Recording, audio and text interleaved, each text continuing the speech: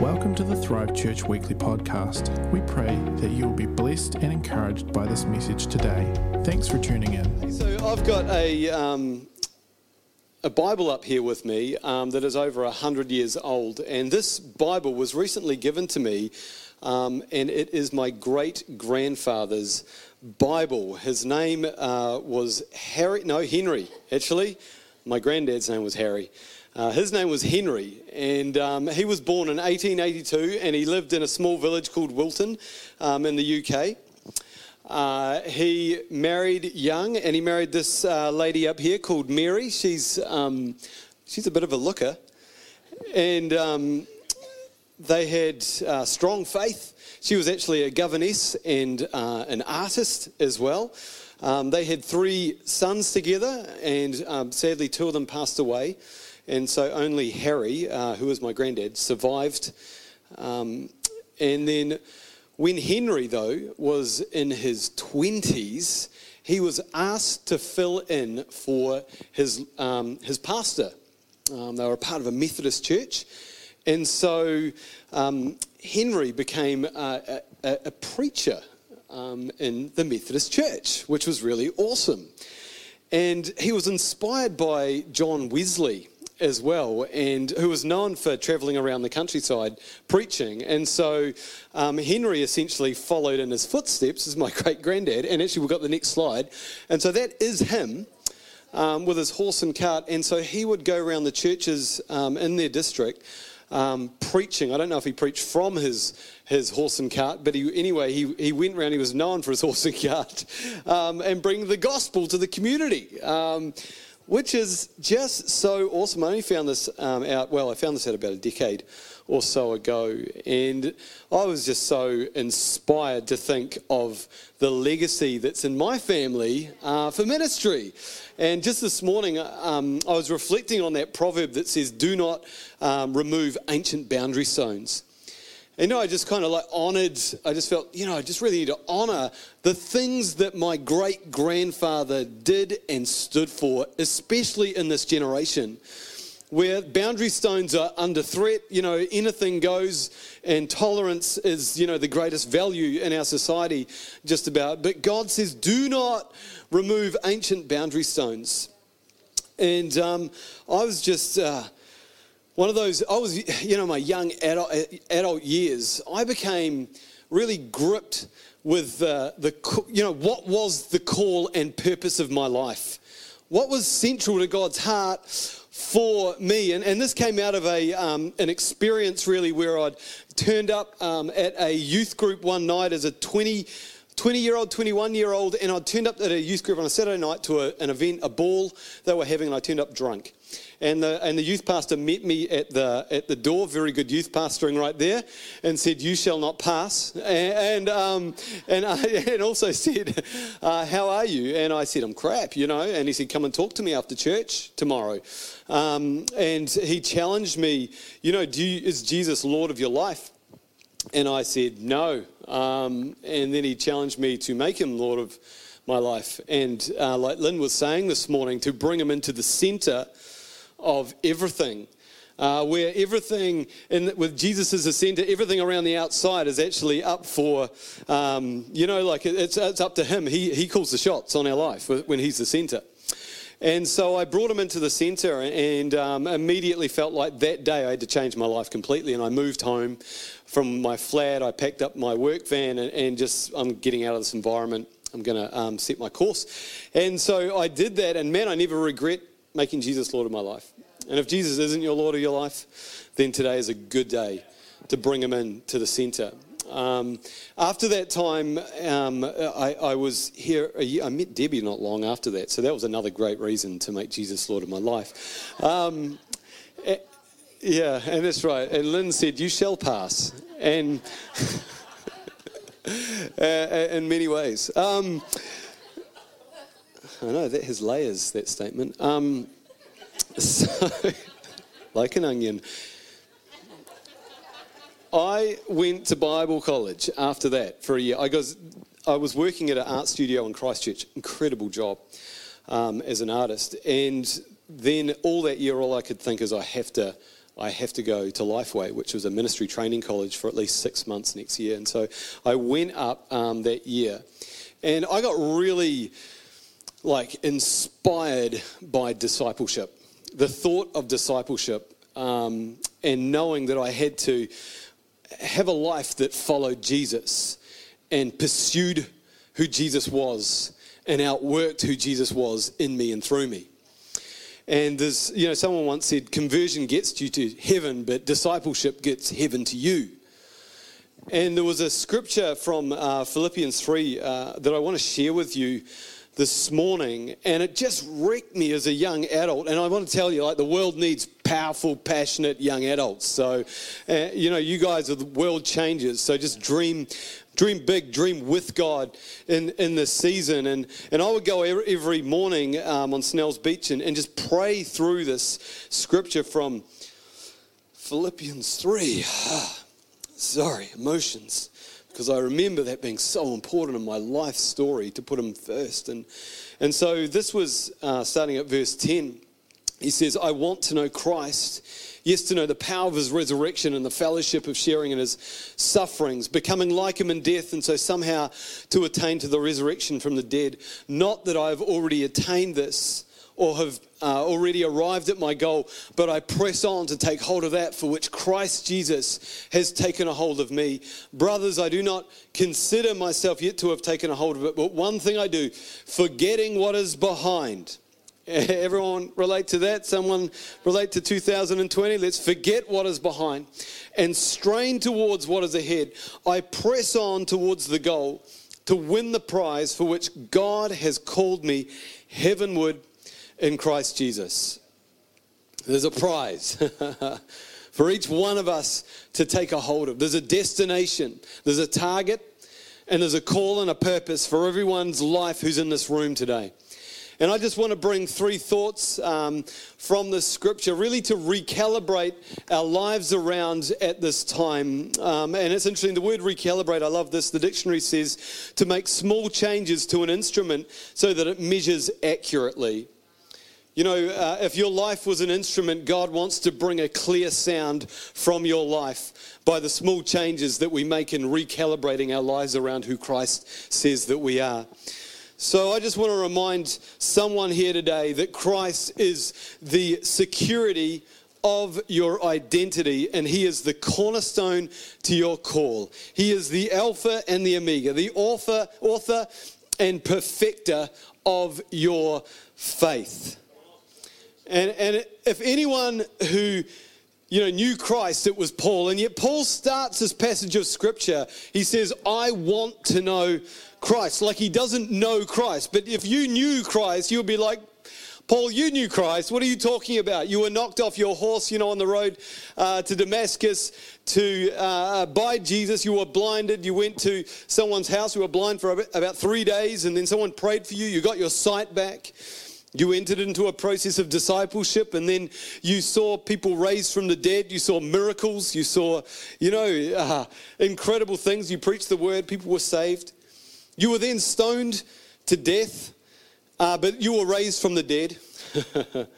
and you went to heaven as well, because that's in the word as well. He says, I know of a man who 14 years ago went to the third heaven, which is 2 Corinthians chapter 12. So here Paul is humbly declaring that he's just getting started in his desire to know Christ. He's saying, I want to know Christ like I don't already know him. And for Paul, the Christ of his past, the Christ of his salvation and of the miracles of the heavens, encounters was just like looking back on his old Instagram account. It was just like, well, that was Jesus then. He was great for me then, and I honor what happened then, but I want to know Christ today. I want to know him in my prison cell, because that's where he was. I want to know him in 2020. I want to know him right now for where I'm positioned in this point in my life. I want to know that reality of who Jesus is. And come on, church, I believe that this is how we are to posture ourselves, hopefully every day of our lives, where anything is up for options for Jesus, because he's the Lord and Savior. He's the King of Kings. And if he says something, we obey him. I want to know Christ. I want to know him in my marriage. I want to know him in my family as a dad. I want to know him in my workplace. I want to know him as a leader. I want to know him in every element of my life. I want to know him morally. I want to know what is he thinking about, how I'm looking at life.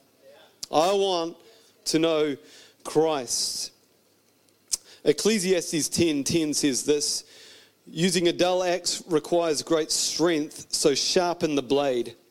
That's the value of wisdom. It helps you succeed. As you can see, I've got a rather hefty, this is my wood-cutting axe, really, and it's good when it's sharp, but it's painful when it's blunt. And axes get blunt by hitting hard objects. And perhaps you've started swinging your axe at the start of 2020, and maybe in the course of the year, you've found that you've hit a few hard objects along the way. You've took a swing and it's been like clunk, and some kind of relationship crisis happened for you. Maybe you perceived rejection around your life. Maybe you felt disconnected from your inner circle, your family, those closest to you. It's felt like you've been in fragmented relationships this year. That's a hard object to hit. That's an uncomfortable thing to face when relationships are breaking down around our lives. Perhaps you took another swing and clunk. You hit some hard financial times. You're in business and suddenly, you're used to making changes and initiating change, and then suddenly change is initiated on you, and you're the receiver of change, and you've found yourself disorientated by change. And so maybe you've had enough this year. There's not much to go. There's not much time to hit any more hard objects this year. And maybe you feel like today you just want to hit somebody. Don't. Just as a little bit of advice.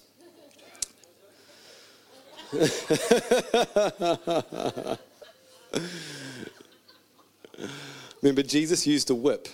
No, don't use that either. It's terrible. But hard objects, they affect our edge. Abraham Lincoln said this, and I've already used this quote this year because I just love it so much. He says, "Give me 6 hours to chop down a tree, and I'll spend the first 4 sharpening the axe." Mr. Lincoln didn't go and look for softer trees. Now that he had a dull axe, he's just like, let's just lower the standard to the condition of my axe. I just give me some balsa wood. I can get that. I'll just bludgeon that, and we're all good. No, he's like, I need to spend some time to bring back the sharpness to my cutting edge. Paul said this earlier in the book of Philippians in chapter 1, 15 to 18. He said, "It is true that some preach Christ out of envy and rivalry, but others out of goodwill. The latter do so out of love, knowing that I am put here for the defense of the gospel.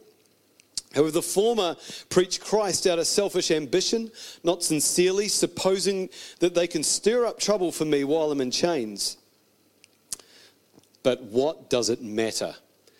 The important thing is that in every way, whether from false motives or true, Christ is preached.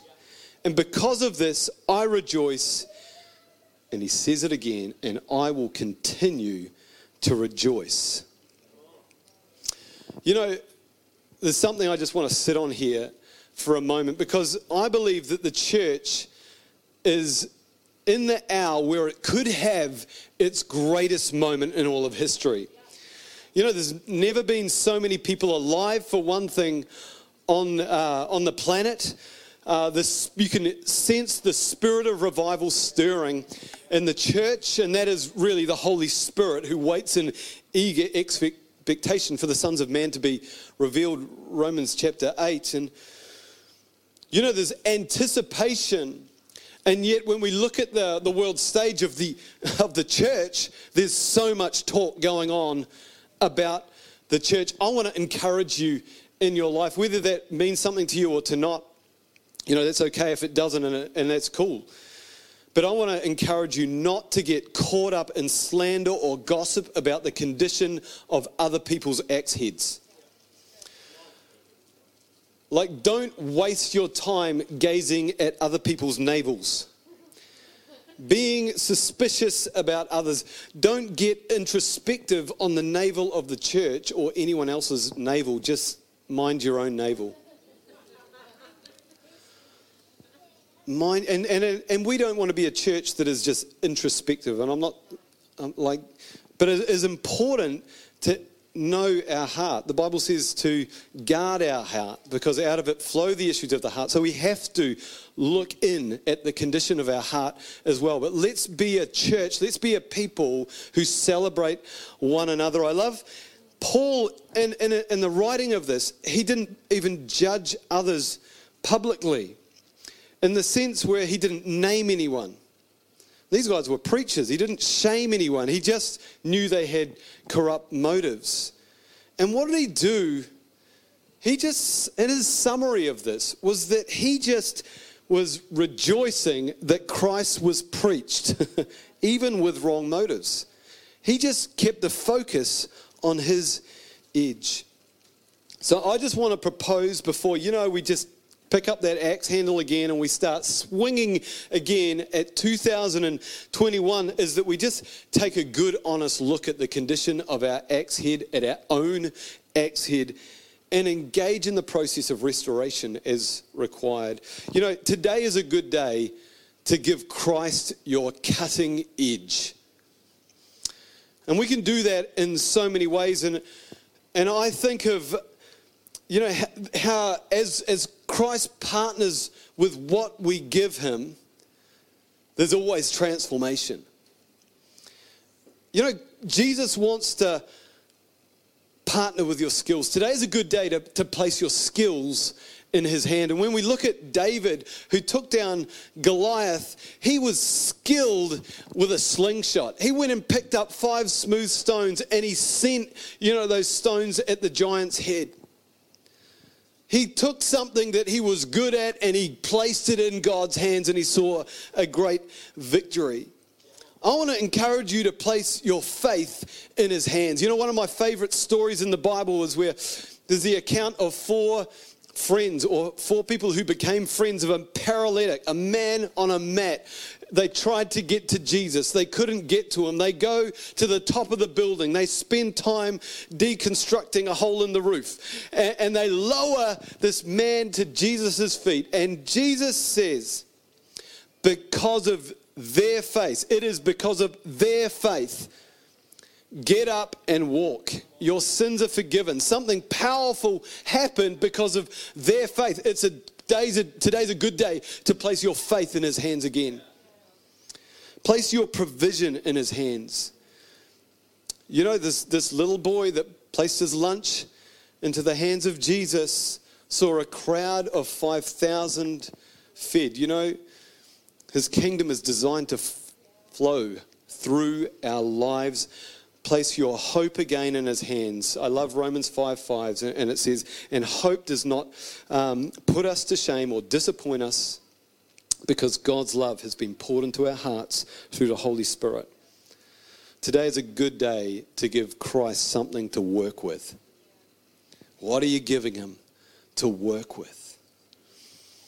Verse 13, Paul says, forgetting what is behind and straining towards what is ahead, I press on.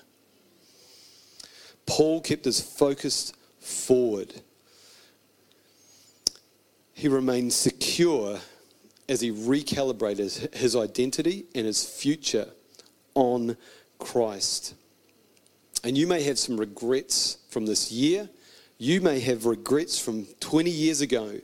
And it's really easy to become weighted down and conscious of our past and what we can't do in our future because our past says you're disqualified. And we can replay mistakes on repeat in our minds, can't we? We can have arguments with people that we argued with, 4 or 5 years ago. I want to remind you that the power of regret can become the thief of our purpose. The power of our regret can become the thief of our purpose. It can rob us from our future if we just keep ruminating on our regrets.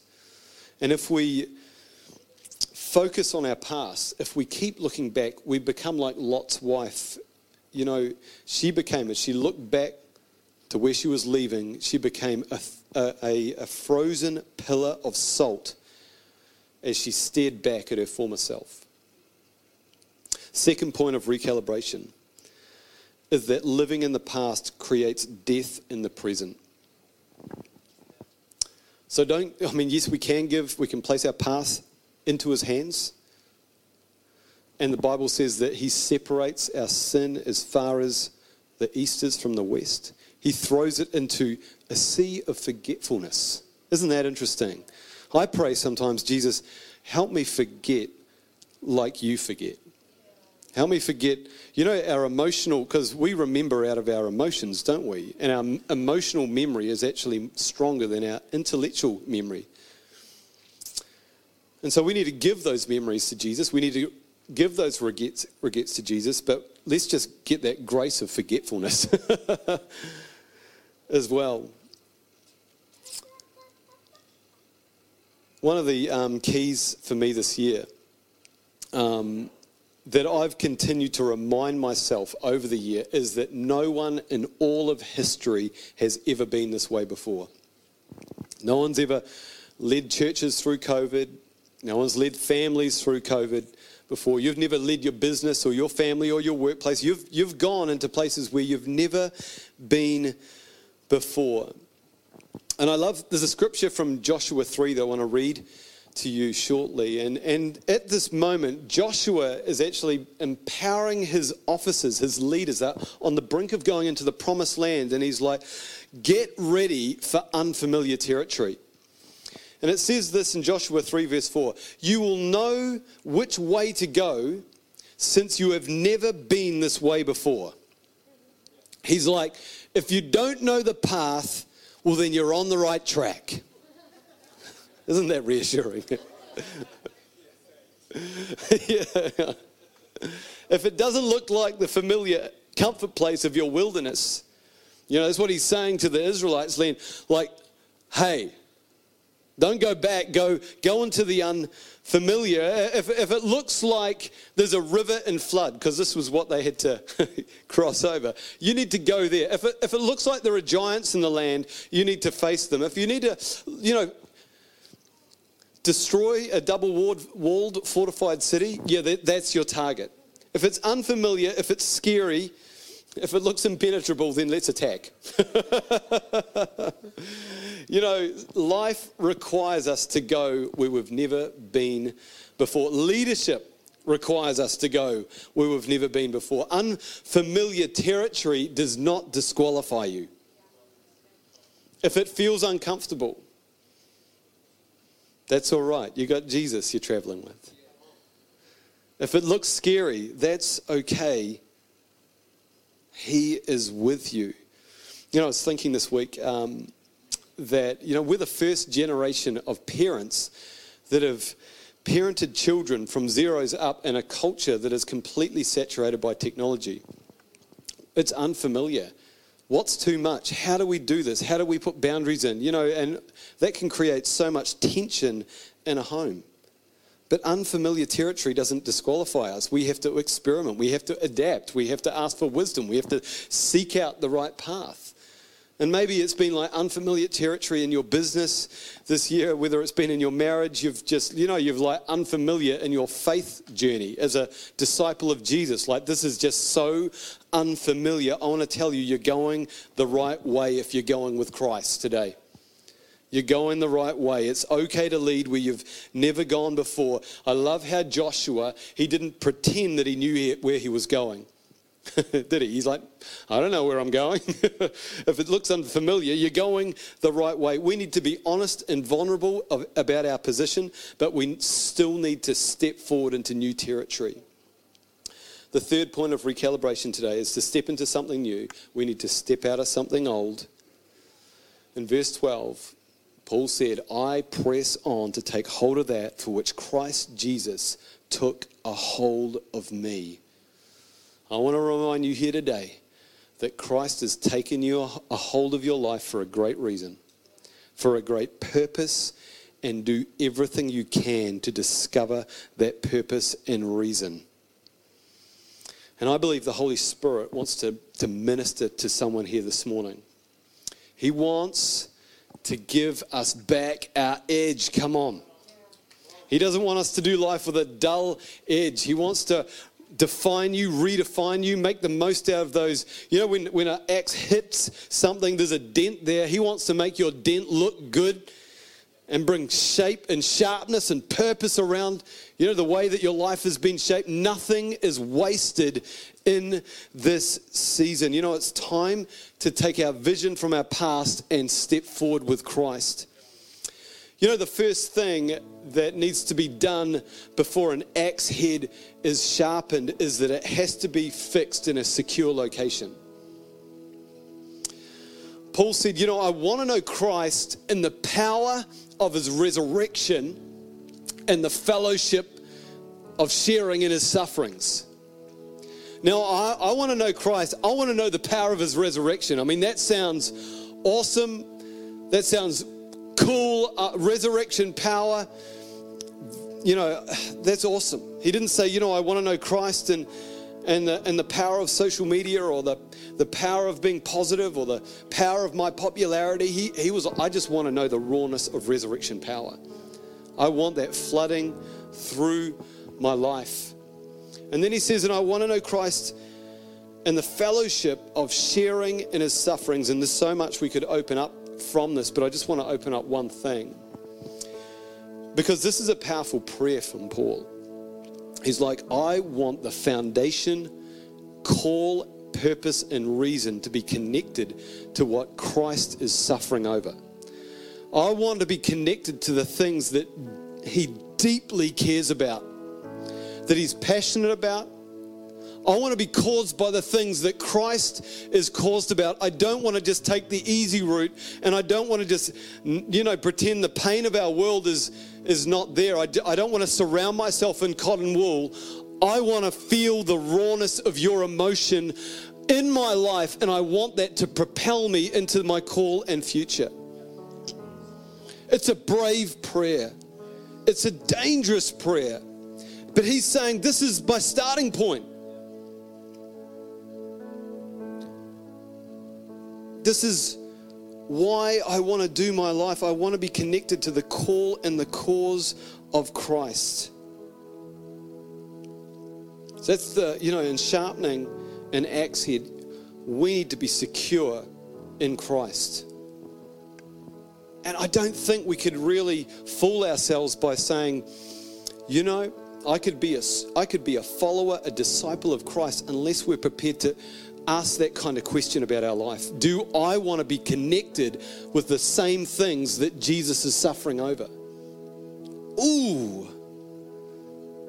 we need to be secure in who Jesus is calling us and causing us to be. The second thing that is required to sharpen the axe head are the right tools.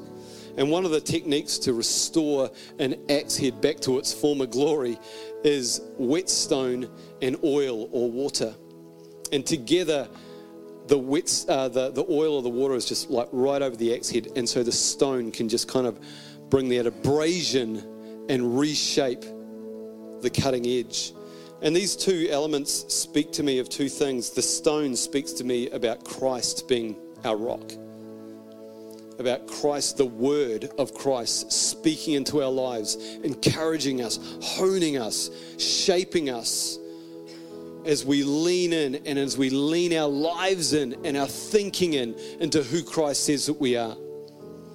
And the second thing, the water or the oil, that speaks of the Holy Spirit to me.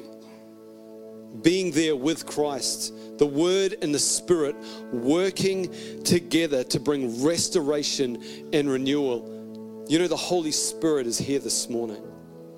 And He wants to work on our lives. He wants to work in us. He wants to lead us into all truth and shape us for, not just this coming year, but to who we're called and calls to be. Thanks again for tuning in to the Thrive Church Weekly Podcast. Stay up to date with everything that is happening by following us on social media.